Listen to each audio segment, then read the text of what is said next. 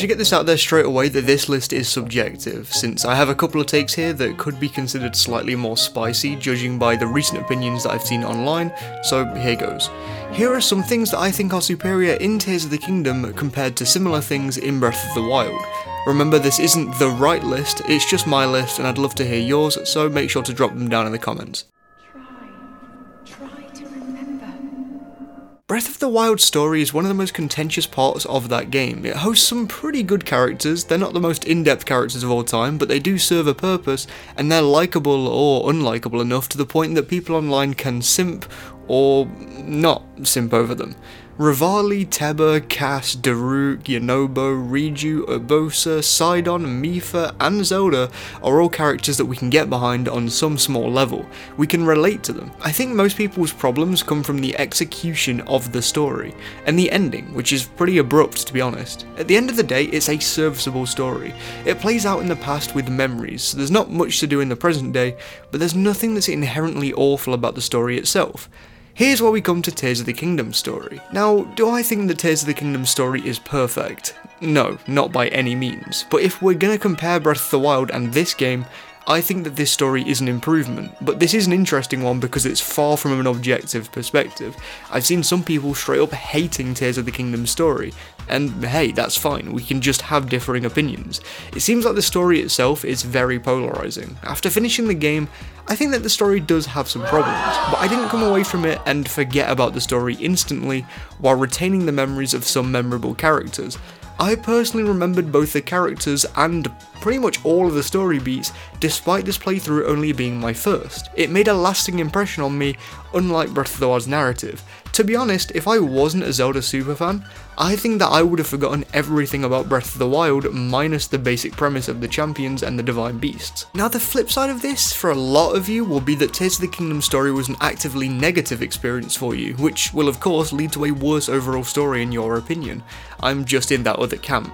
There are aspects of the story I think aren't as strong, but overall I think story sections, story beats that are playable like the beginning of the game and elsewhere in the game is really cool. I really feel like I'm part of the story in some sections. It helps the feel of it more so than in Breath of the Wild. Fully aware though that this is a completely subjective take, as I know the disappointment in the story department is huge for some people, and I think that opinion is very valid. I liked it though, story cool.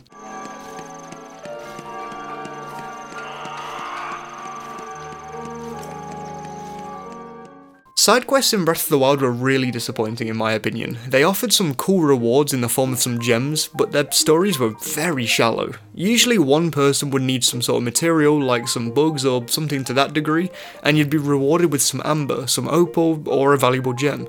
It had a more cookie-cutter feel to it. In Tears of the Kingdom, it feels like the Zelda team had some sort of an epiphany when designing side content. Now there are still original side quests, and these play out like a lot of the side quests in Breath of the Wild, but there are also these other things called side adventures, and these adventures elevate the experience of Tears of the Kingdom tenfold. I've heard a lot of people believe that this game is far too overwhelming with the amount of content that's present, and I think that one of the biggest reasons for that is the side adventures. Some of these adventures link around to other side content. They can also have some really cool rewards.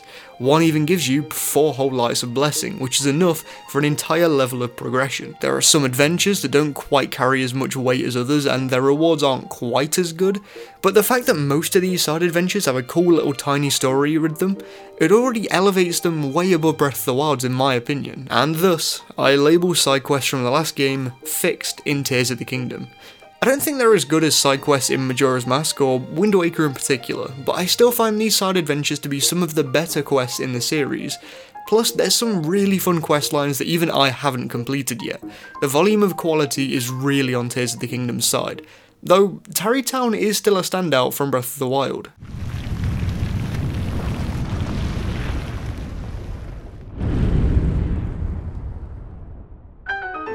Time for another slightly more spicy take. I find the shrines in Tears of the Kingdom far more engaging. There are some problems with them though, because of the sheer amount of them. With there being way more than there was in Breath of the Wild, I think there are more blessing shrines now because of that change. Getting to shrines in the sky can feel repetitive since a lot of them reuse the same crystal quest, but to a degree, if those quests feel boring like they did to me, well, I think they're kinda outing the less experimental of us. For each of those crystals, I used a glider and flew back to the location that needed it, just a normal glider. I kinda wish I'd been more creative in my solutions to get back to those areas in retrospect. It probably would have improved my experiences in those areas, but hey, never mind. I think overall the blessing shrines were still harder to get to in Tears of the Kingdom than the last game, though certain tropes become more repetitive overall. But getting into blessing shrines usually took longer, and it really felt like you were completing a shrine before getting into them, unlike some of them in Breath of the Wild.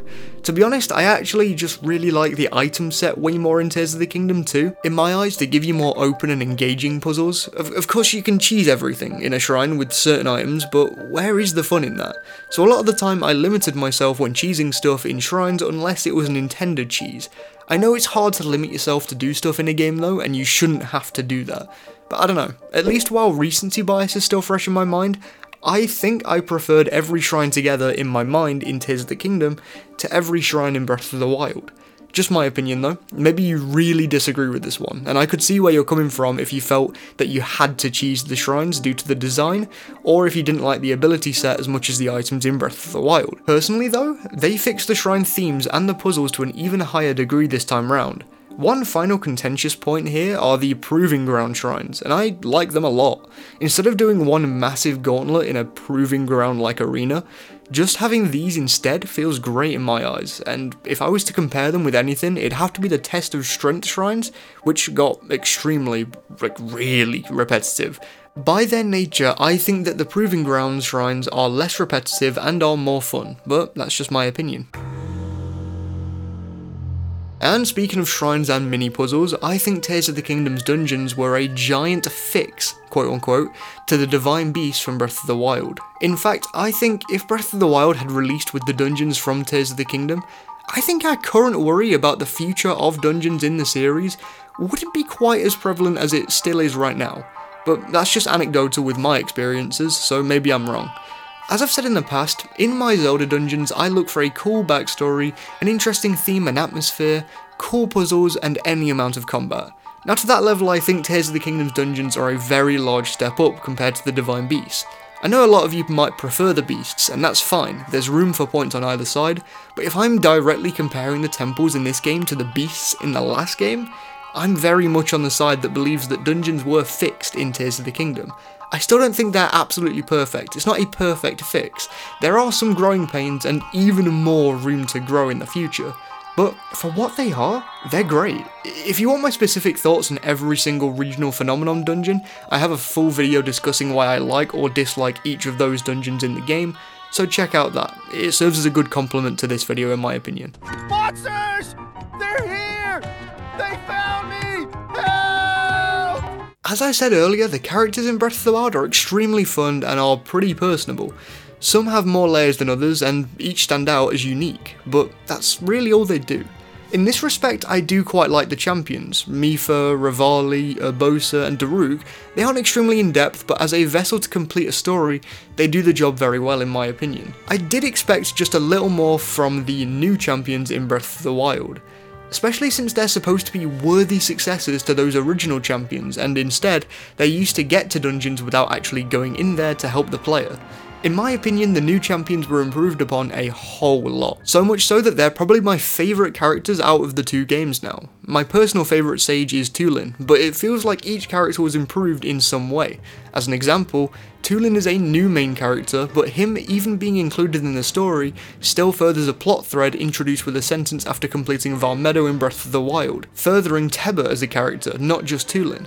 Tulin succeeding in helping Link proves that Teba was a good teacher, and it completes an entire arc with Tulin, a simple one, but an effective one.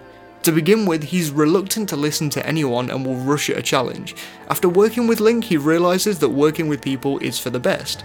Is he the most layered character of all time? Of course not even close. But even those 1 or 2 layers give him the edge over the champions from Breath of the Wild in my opinion, despite liking those characters on a personable level. And the interesting thing is, each sage has an extra layer or 2 added onto their personality this time around. Yunobo's new responsibilities, and generally being slightly less annoying in my opinion. Sidon's upcoming rise to be a king. Riju having to keep a town together in the midst of a bona fide crisis.